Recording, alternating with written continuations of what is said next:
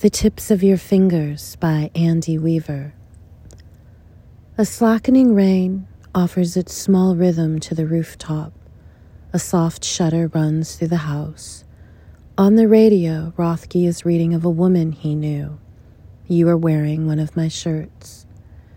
Now I know it's no more possible to own a moment than a person, but sometimes we can settle into one, like a tide returning from the shore, a soft relaxing back into the sea.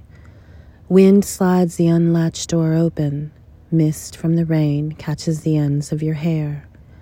On the tips of your fingers, my body seems achingly beautiful.